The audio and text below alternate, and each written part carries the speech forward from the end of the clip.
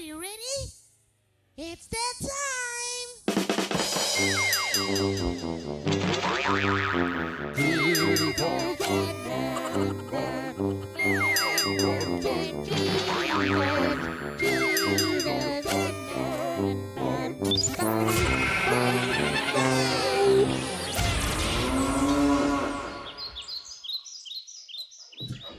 Welcome, ladies and gentlemen, who made it all the way through our theme song to the actual content of this podcast. This is season 3, episode Who Knows and Who Cares. Just kidding. It is episode 7, and we're getting back into Corinthians. We've been off and on for a few weeks, both because of Ben and my life situations, and also just because of some of the things going on in our church body that we felt were worth talking about. So, as is our motto, if we had one, which we don't, you can't tell us what to do. So if we want to do something else, we're going to. But in any case, today we are getting back into Corinthians, and we're going to be talking about 1 Corinthians 7. And it says, "Now concerning the matters about which you wrote, it is good for a man not to have sexual relations with a woman. But because of the temptation to sexual immorality, each man should have his own wife, and each woman her own husband. The husband should give to his wife her conjugal rights, and likewise the wife to her husband. For the wife does not have authority over her own body, but the husband does. Likewise, the husband does not have authority over his own body, but the wife does. Do not deprive one another, except perhaps by agreement for a limited time, that you may devote yourselves to prayer. But then come together again, so that Satan may not tempt you because of your lack of self-control. Now, as a concession, not a command, I say this. I wish that all were as myself am, but each has his own gift from God, one of one kind and one of another. To the unmarried and the widows, I say that it is good for them to remain single, as I am.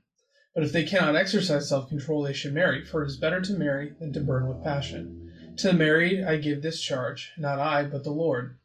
The wife should not separate from her husband, but if she does, she should remain unmarried or else be reconciled to her husband, and the husband should not divorce his wife. So the rest I say, I, not the Lord, that if any brother has a wife who is an unbeliever and she consents to live with him, he should not divorce her. If any woman has a husband who is an unbeliever and he consents to live with her, she should not divorce him. For the unbelieving husband is made holy because of his wife, and the unbelieving wife is made holy because of her husband. Otherwise your children would be unclean, but as it is, they are holy. But if the unbelieving partner separates, let it be so. In such cases, the brother or sister is not enslaved. God has called you to peace.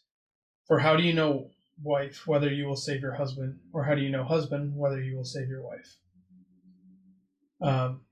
So Ben's gonna kind of lead us into the topic, but I do want to point out, continuing a conversation we had before we were recording, Paul wasn't married, and he spoke pretty authoritatively on this stuff. So I feel like that gives us license to say something at least, right? That's fair.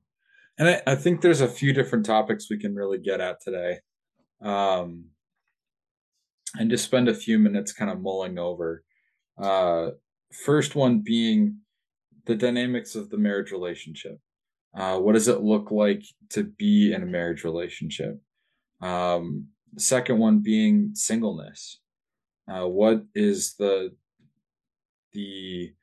lifestyle of singleness for? What is it like? Why does Paul seem to speak so highly to it and of it? And then finally, around separation, and some of the difficulties that marriage relationships can have, aside from separation. Things like, what if you're married to a non-Christian spouse?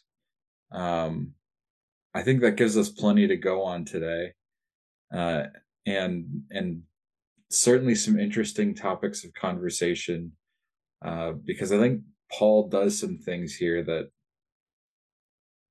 fly in the face of culturally some of our assumptions around marriage, right? Yeah. I think that might be an understatement. Probably not the biggest understatement we've ever made on this show, but it's an understatement. I mean, there are only so many words in my vocabulary that I'm allowed to use on this particular show. So, um, refraining from some of them. Anyway, let's start today with some of the dynamics in the marriage relationship because um, Paul spends a fair amount of time here talking about sex, uh, what it's good for, why it's important, um, all those kinds of things. And I think, I don't know about you, Josh, but my head kind of goes to um, the early Genesis definition of marriage, right? And the two shall become one flesh. When you have sex, that is a uniting of two people in a way that God intended for the marriage relationship. And I mean, we've attached ceremonies and promises to that to uh, I think in part to help us celebrate and think about the marriage relationship a little bit more. Um, but ultimately, the culminating of it is two people have agreed with one another and before God that they are going to unite themselves for better or for worse. And just the like before the church existed, before Jewish ritual was thoroughly set in place, two people got together, had sex, they were married. That was it. That was the end of the story. I think it'd be interesting if the world looked at sex and marriage in that way still. Yeah, if the world actually took sex, because that's not where we're at, especially No. sexual revolution. Oh yeah. Right. But if you thought of every sexual encounter you ever had as a marriage, as an unbreakable contract, yeah, people might take it more seriously. Or even just as a marriage, because like if you think about it that way, every one night stand that somebody has during their dumb youth, I'm using massive air quotes for those of you that aren't watching the video, because it's still not worth it. But like you're a 7, 8, 12, fill in the blank number divorcee before you even hit a relationship you're actually trying to make last.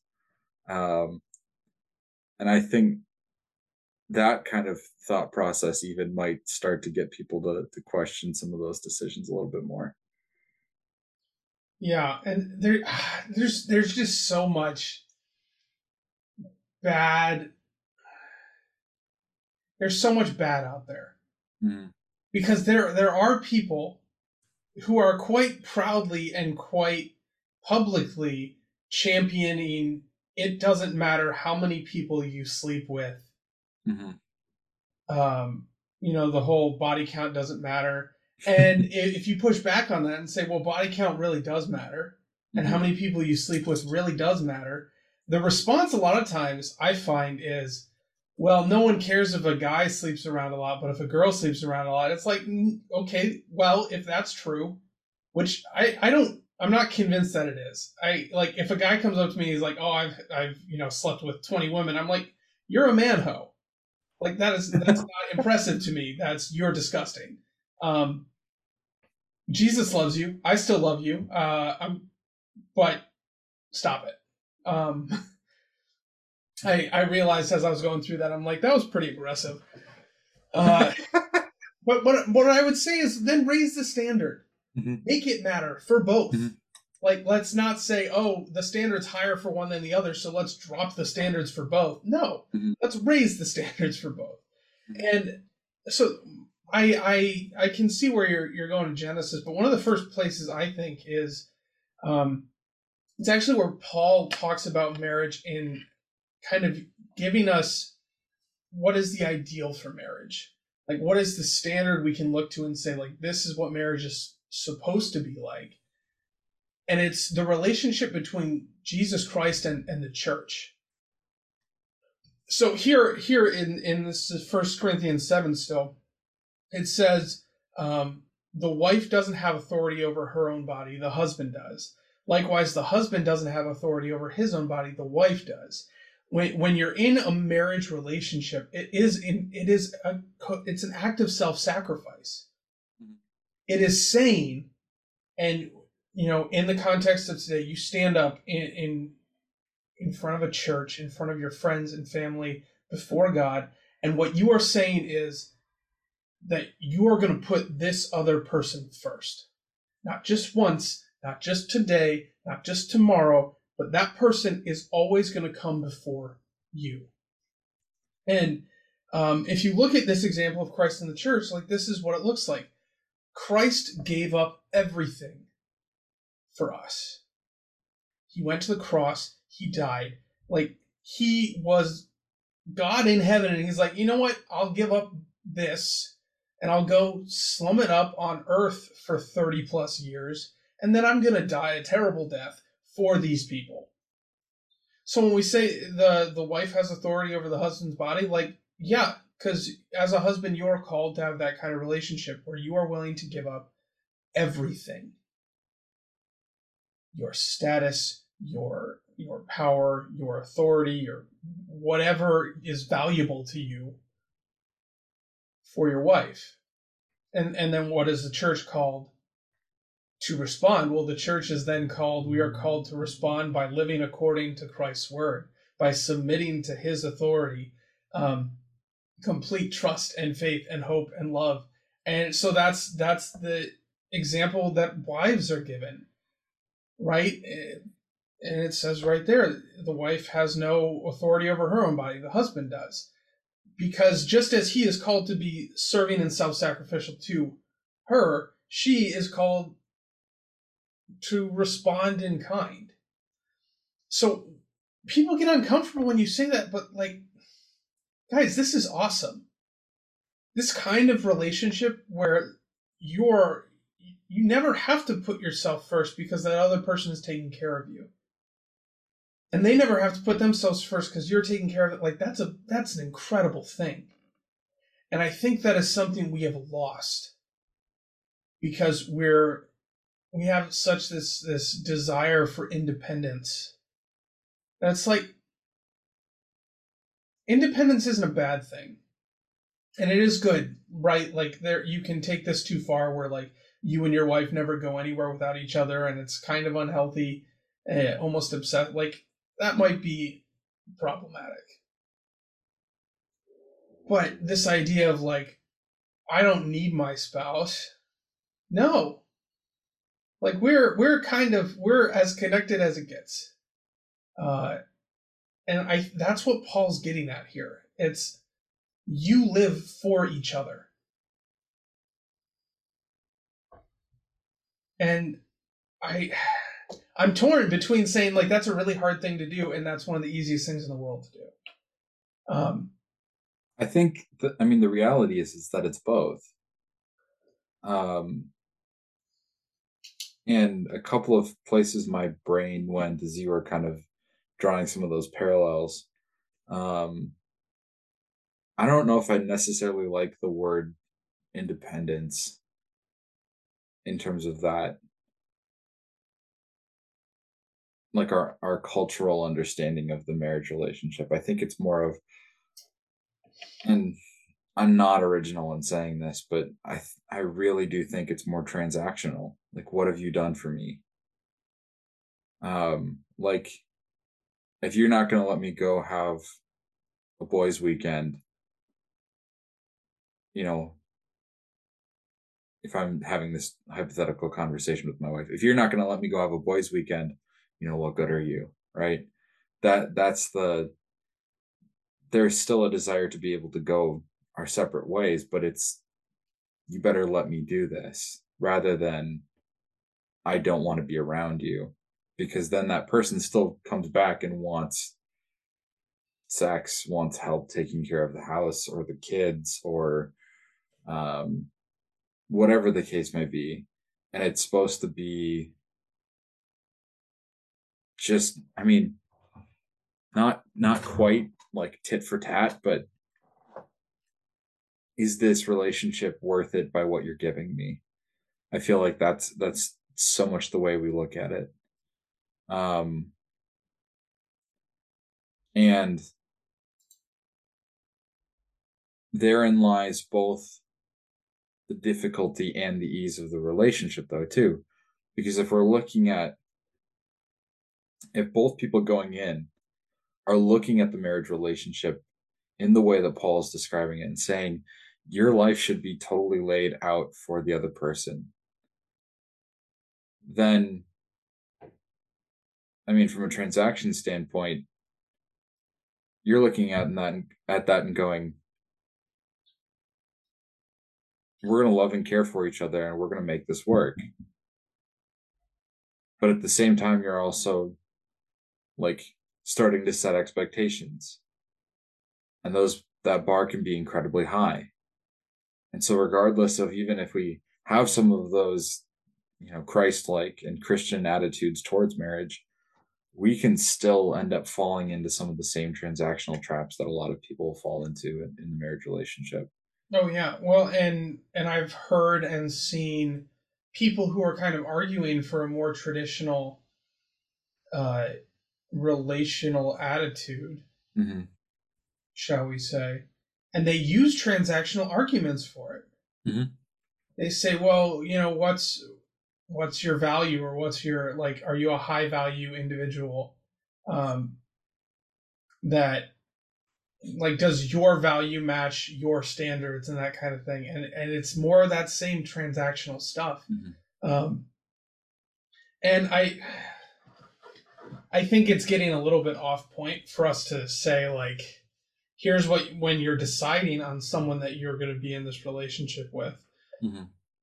how do you go about deciding that? I think that's kind of besides the point mm-hmm. for today. That's not. I think we can summarize that by saying, look for somebody with high character and Christian, like, and then, like, the rest will kind of figure itself out, hopefully. Yeah. Well, and here's what I want to say with that regard, and this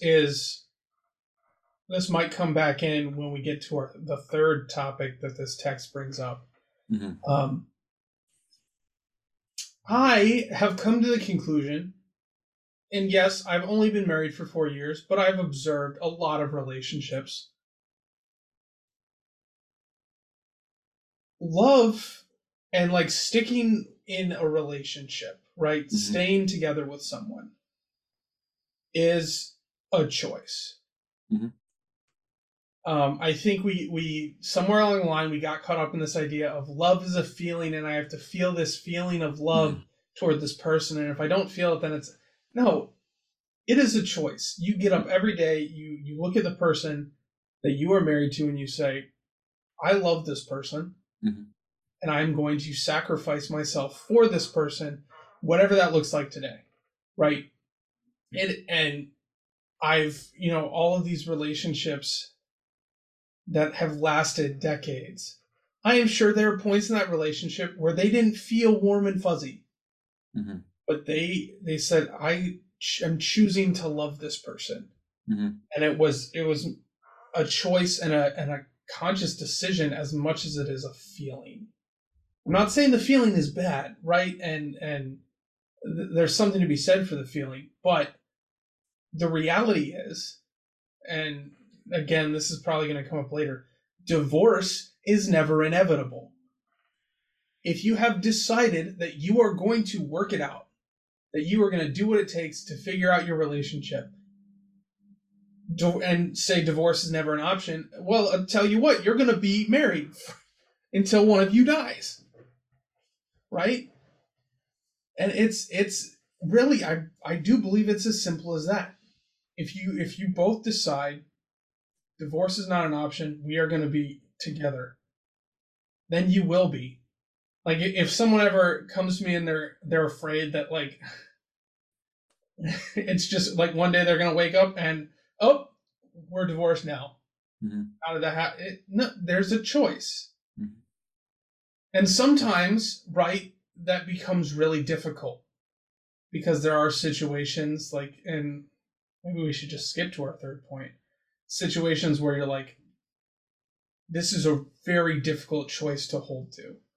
But I think let's make sure we hit this second one, because yeah, I think it's one that gets overlooked in the church more than anything else, and that is like, what does it look like? What does it mean to be single? This is something that we all have at times in our life.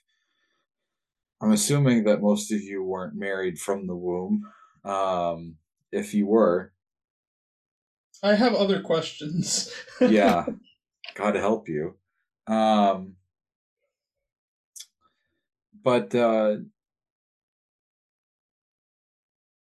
Paul is pretty bold in saying, I wish there were more people who weren't married, who were single. Why do you all see the need to get married even? Well, and the way Paul's talking here, it's almost like marriage is just it's a way to keep yourself in check. Right? Yeah, that's fair.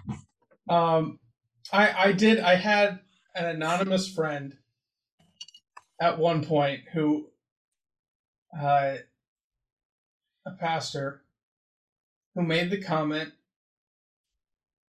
that he gets it because ministry would be a lot easier if he wasn't responsible for anyone else. Right? He's like, it would be I could work 70 hours a week for the church, but I got to take care of my wife and kids. Mm-hmm. And just, this might sound heartless, but there's a logistical truth to that. Mm-hmm. Right? If the only person you have to keep alive and you have to really personally care for is you have a lot of time to serve the church. And that doesn't just apply to pastors, right? If you're say you have a regular job, right? You're an engineer or a bank teller or whatever, you work your 40 hours a week. If you go home and it's just you have a lot of freedom to, if your pastor calls you up and says, hey, can you come set up for this thing? You probably can. If there's a Bible study to go to, you can probably go. If there's a Bible study that needs to be led and you have that skill set, you can probably do that. If you have a family, well, you got to see, do I have to take care of the kids that night? Is there something I need to be doing for my wife and family? Because you're responsible for serving them and being self-sacrificial and ministering to them. So on that level, I get what Paul's saying here. There's some truth to that. I was not granted this gift that he was given, that's for sure. I'm not necessarily upset about that. I mean, everything that you just kind of detailed is the exact Catholic rationale behind why they still uphold their clergy celibacy. They acknowledge it's not necessarily a biblical thing. It's not like Jesus commanded my priests and pastors need to be celibate. In fact, Paul writes that they ought to be husbands of one wife, not as a you have to be married, but that's your limit. Yeah. Which is in 1 Timothy for anyone who's following along. Yeah. And so Paul fully expected many pastors to be married. And yet the Catholic Church recognizes if you send one unmarried guy into a congregation, he's got a lot more time to serve the people in his congregation than he would if he is married. But you also see how that plays out in negative ways too. And Paul's other observations about celibacy ring true in things that we see in churches across the world, across the country. Um, Unmarried pastors and Yeah. So a inappropriate couple quick relationships. notes, I think, on singleness in the church that are worth saying. That should be evident at this point. Mhm. Singleness is not a bad thing. Mhm. It's something that Paul is kind of uplifting here. Mhm. And It was what enabled him to do the kinds of things that he did, because he didn't have the kinds of family obligations that others had. so, as a church, we need to keep that in mind. Mhm. Because there are a lot of places where singleness is looked down on as less, Mhm. and it's not. Mhm. And a couple really easy ways to live this out: stop asking people when they're going to get married, Mhm. especially if they're single. Mhm. Like, if they have not expressed any interest, don't try to be like setting them up and doing all that nonsense, or treating single people as if they were not adults until they get married. Mhm. Um, Not gonna name it. Certainly not gonna name any names, but I know several people who are married who are they are children. They are not mature people, and I know single people who are very mature, who understand how the world works, who have their life for the most part together. I mean, as together as anyone has it. So, like, for anyone to use marriage as like a measuring stick for maturity, I'm like, I don't buy that at all. I know too many immature married people for that. Um, so stop treating single people like they have a disease that needs to be cured. Unless, of course, you're a doctor and they actually have a disease that needs to be cured, then keep treating them as such. Please. Yeah, that's important. Yeah. So yeah, that's marriage is complete and total. Mhm. Singleness is not a bad thing. That's what we've covered so far. I think one other note on singleness before we scoot on. Um, I think it's important that as a church, we acknowledge that there is a place for single people. Um, I feel like there's so many like programs and ministries and whatever you want to call it that are uh, floating around, not just Josh and I's church body, but the church at large, for marriage, towards marriage. Um, some of my old folks will talk about the groups that their churches had to try and um, help set them up, basically. Um, like, we need to be willing and prepared to treat everybody with the same level of respect and dignity, no matter what their stage of life is. Um, and yet somehow we treat singleness sometimes as much of a pariah as like a drug addict. Um, that we got to fix that, you know, like you can't be on that stuff anymore. What, singleness? Yeah, no, you can't be on that anymore, right? um and I think that drives a lot of single people away, and I think that's why we see, at least in part, um A drop off of that demographic. yeah, absolutely. um Especially in younger people, because like once you're single and old, there's not necessarily the expectation that you're going to go get married and have kids. But when you're single and young, like, I've genuinely heard comments, not at my current church, but at a previous church that I won't reference as to where, about a woman's clock ticking. Right? Yeah, don't do that. Yeah. Anyone out there, don't do that. Singleness is not an issue. It's a gift to the church that we ought to use and lift up, just as we lift up and use other gifts that God has given His church. Okay, I'm off my pulpit. You're off your pulpit. Yeah. At least for now. Yeah.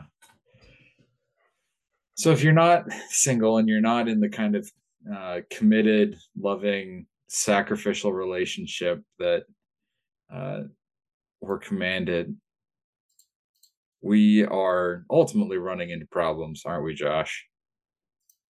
Yes. Yes. And those problems are many.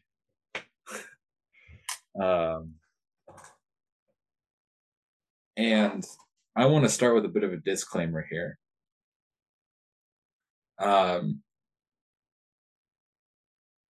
Because sin exists in the world, and we don't want this to be taken as you shouldn't do anything about abuse. Yeah.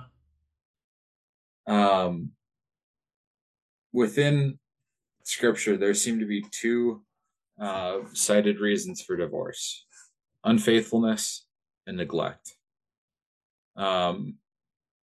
Unfaithfulness is pretty straightforward. You commit adultery and you are unrepentant for it, your spouse has grounds for divorce. Neglect, I think, is a little bit harder to define. And to me, it is the times at which we take that relationship that Josh described at the beginning of our podcast, where we are no longer, like, our bodies, ourselves are no longer our own, but they are tools to serve our spouse. When that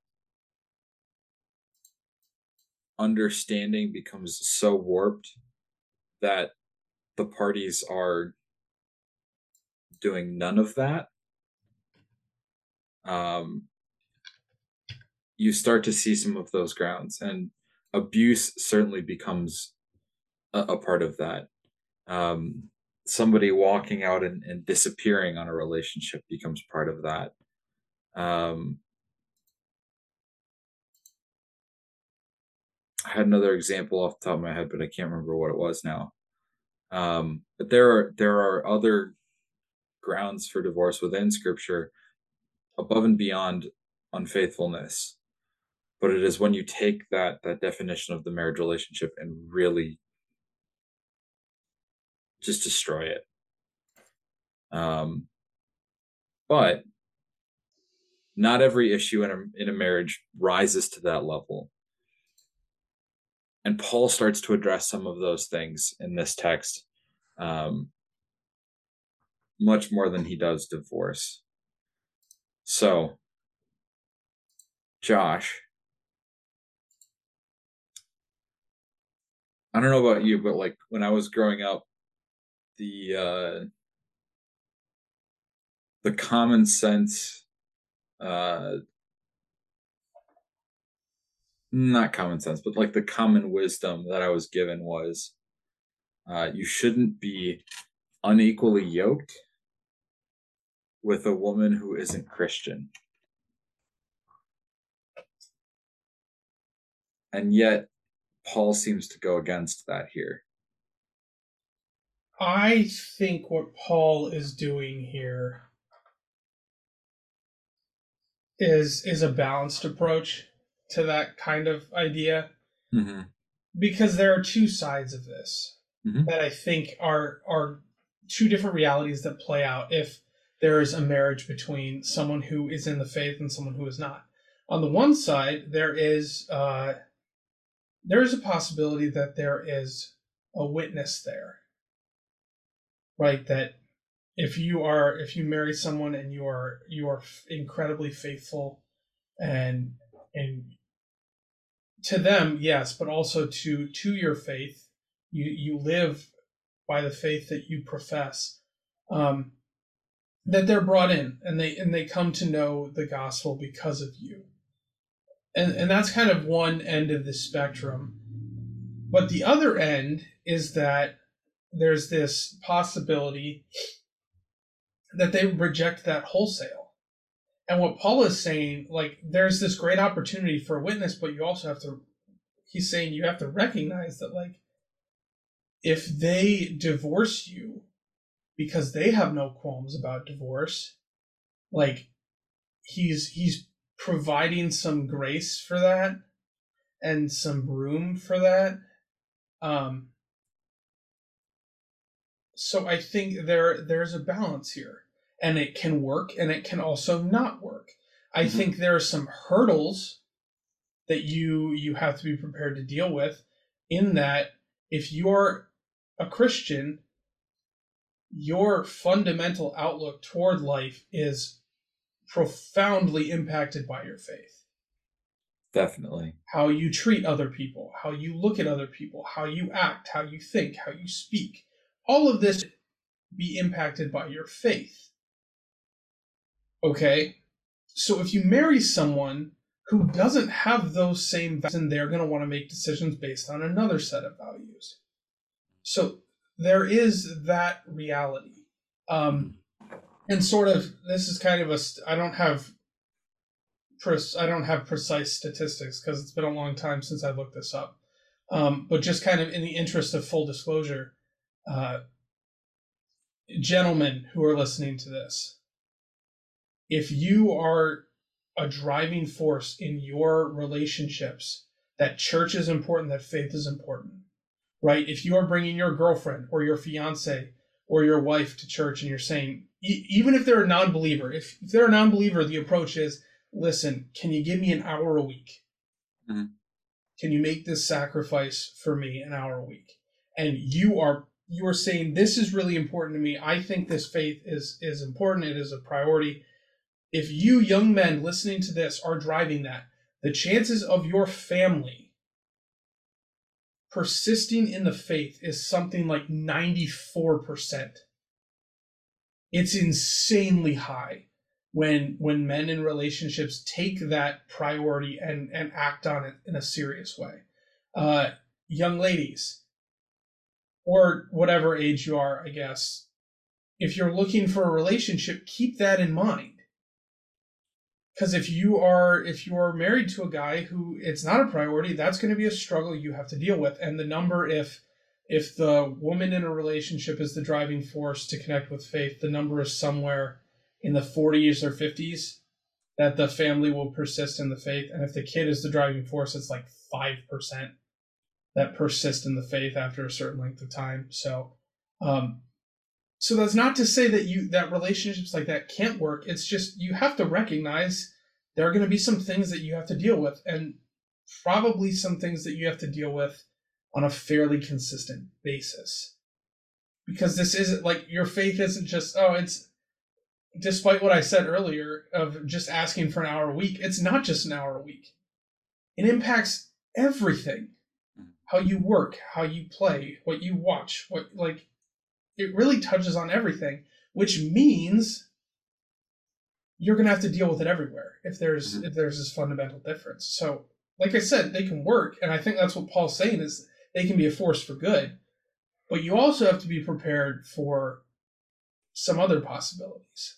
And that's what Paul's talking about here. He says, listen, if your spouse is not a believer and they're deciding to go this route, you can't really stop that. Especially today, you can't really stop them. So he's demonstrating grace for that kind of situation, I think. There's my soapbox. I mean, it's a decent soapbox to get on.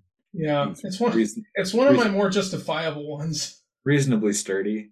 I think a couple of things that came to mind. One, it's also kind of important for us to look at the context of what Paul's doing here, because he's talking to a lot of people who are converting, right? So there are probably a lot of relationships in these communities where both parties were not Christian. One party became Christian during the course of the relationship. And it's going to utterly change the relationship, right? And I think that's a little different than getting into a relationship in the first place, right? If you have the option, if you're a single person who wants to be in a relationship, I think having the ability and reserving the right to be picky and finding somebody who is faithful is a good option. But if you are in a relationship where neither one of you is in the faith and one of you comes into the faith, well, you're married already. You didn't necessarily pick that.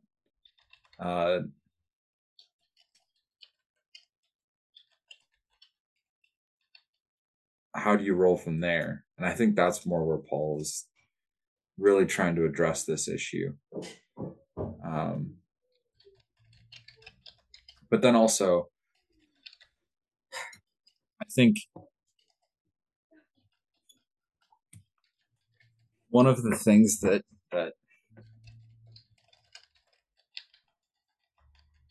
kind of rattling around the old noggin a little bit,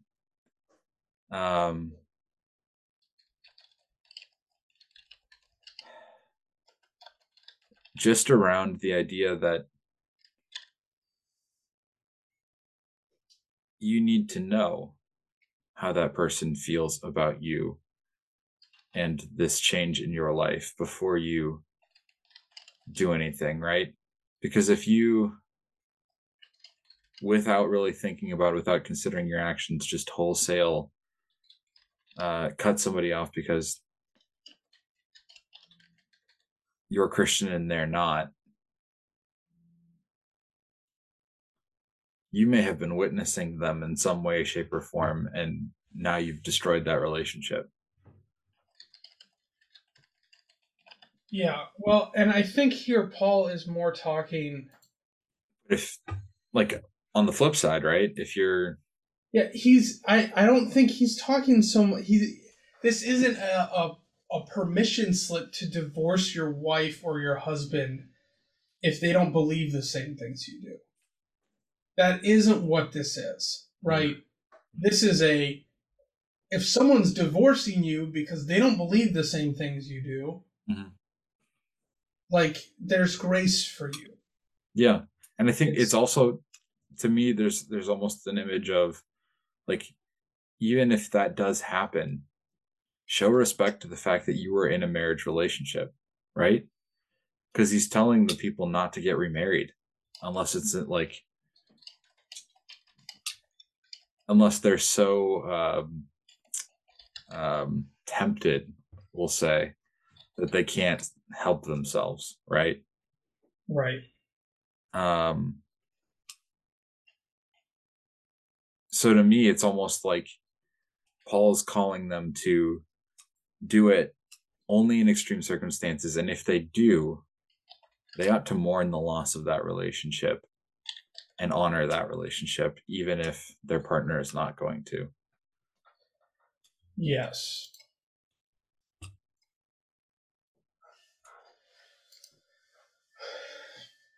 So, I mean, I think we're, for the depth we were shooting for on this episode, I think we're ready for takeaways. If that's, I think so too. Yeah. And again, because you can't tell us what to do, this is our show. We do what we want. I'm gonna do 3 takeaways because we had kind of. They're sure. I will attempt to summarize. That's what I'll make. Takeaway 1: if you're in a relationship, live self-sacrificially for the other person. Takeaway 2: it is okay to be single. Don't treat single people like it's some sort of disease. And takeaway 3: relationships between believers and non-believers can work and cannot work.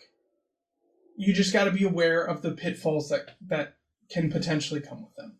There are my 3 takeaways. All right. I'll summarize that. That wasn't so bad. No, I'll summarize that with one. The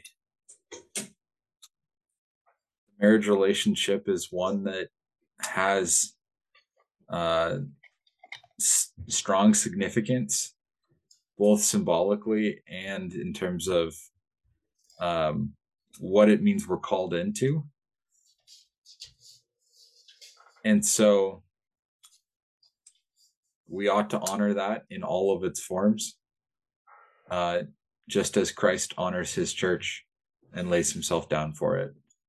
And if that means you aren't ready for that commitment, we're still going to love you. If that means that you're in a commitment and in a committed and loving marriage where things aren't going perfectly, we still want to lift you up and support you in that. And if you are in a loving marriage that's going well, awesome. We're glad you're blessed by that. We want to keep seeing that happen. Yeah, so we've gotten in this habit of saying, like, if you know someone who needs this, send it to them. I would encourage you, if you're listening to this and you have young men or women in your life who are contemplating relationships and they're thinking about this kind of stuff, this might be at very least something that'll start good conversations with them. Mm-hmm. Go ahead and send it to them.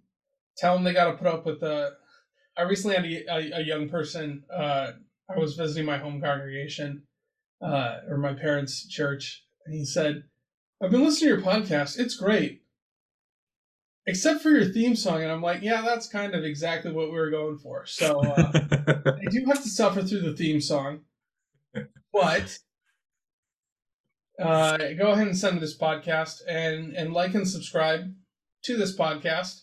Let us know that what we're doing is worthwhile to you. You can do that on any of your favorite podcasting platforms, unless you have a really weird one. We are on Spotify, Pandora, Apple Podcasts, Google Podcasts, iHeartRadio, and TuneIn FM, Podbean, and a couple other dinky little ones. But don't, pick, if you haven't already, pick one of those and just stick with it. We appreciate your subscription to those, and you passing along this podcast. We also have a Facebook page. Use it if you want. We don't really care. It's mostly there, so if you don't know us personally and you want to get in touch with us, you can. If you have questions, comments, concerns, reach out to us, please. If you have a topic you want us to cover, if you have a guest you want us to have on, if you want to be a guest, reach out to us. Let us know. We'd be happy to have you on. And yes. And if you need a pastor in Southern California, Edgewater Lutheran Church, we're here for you. You can go to edgewaterlutheran.org and figure out whatever you need to know about how to get connected with us. And if you're in Lake Orion, Michigan, check out Good Shepherd Benjamin Olschlager. He's a great pastor. He's got a magnificent beard. There you go. I think that's all I got. That's all the shameless plugs for today. All right. Brothers and sisters, go in peace. Serve the Lord. Thanks be to God.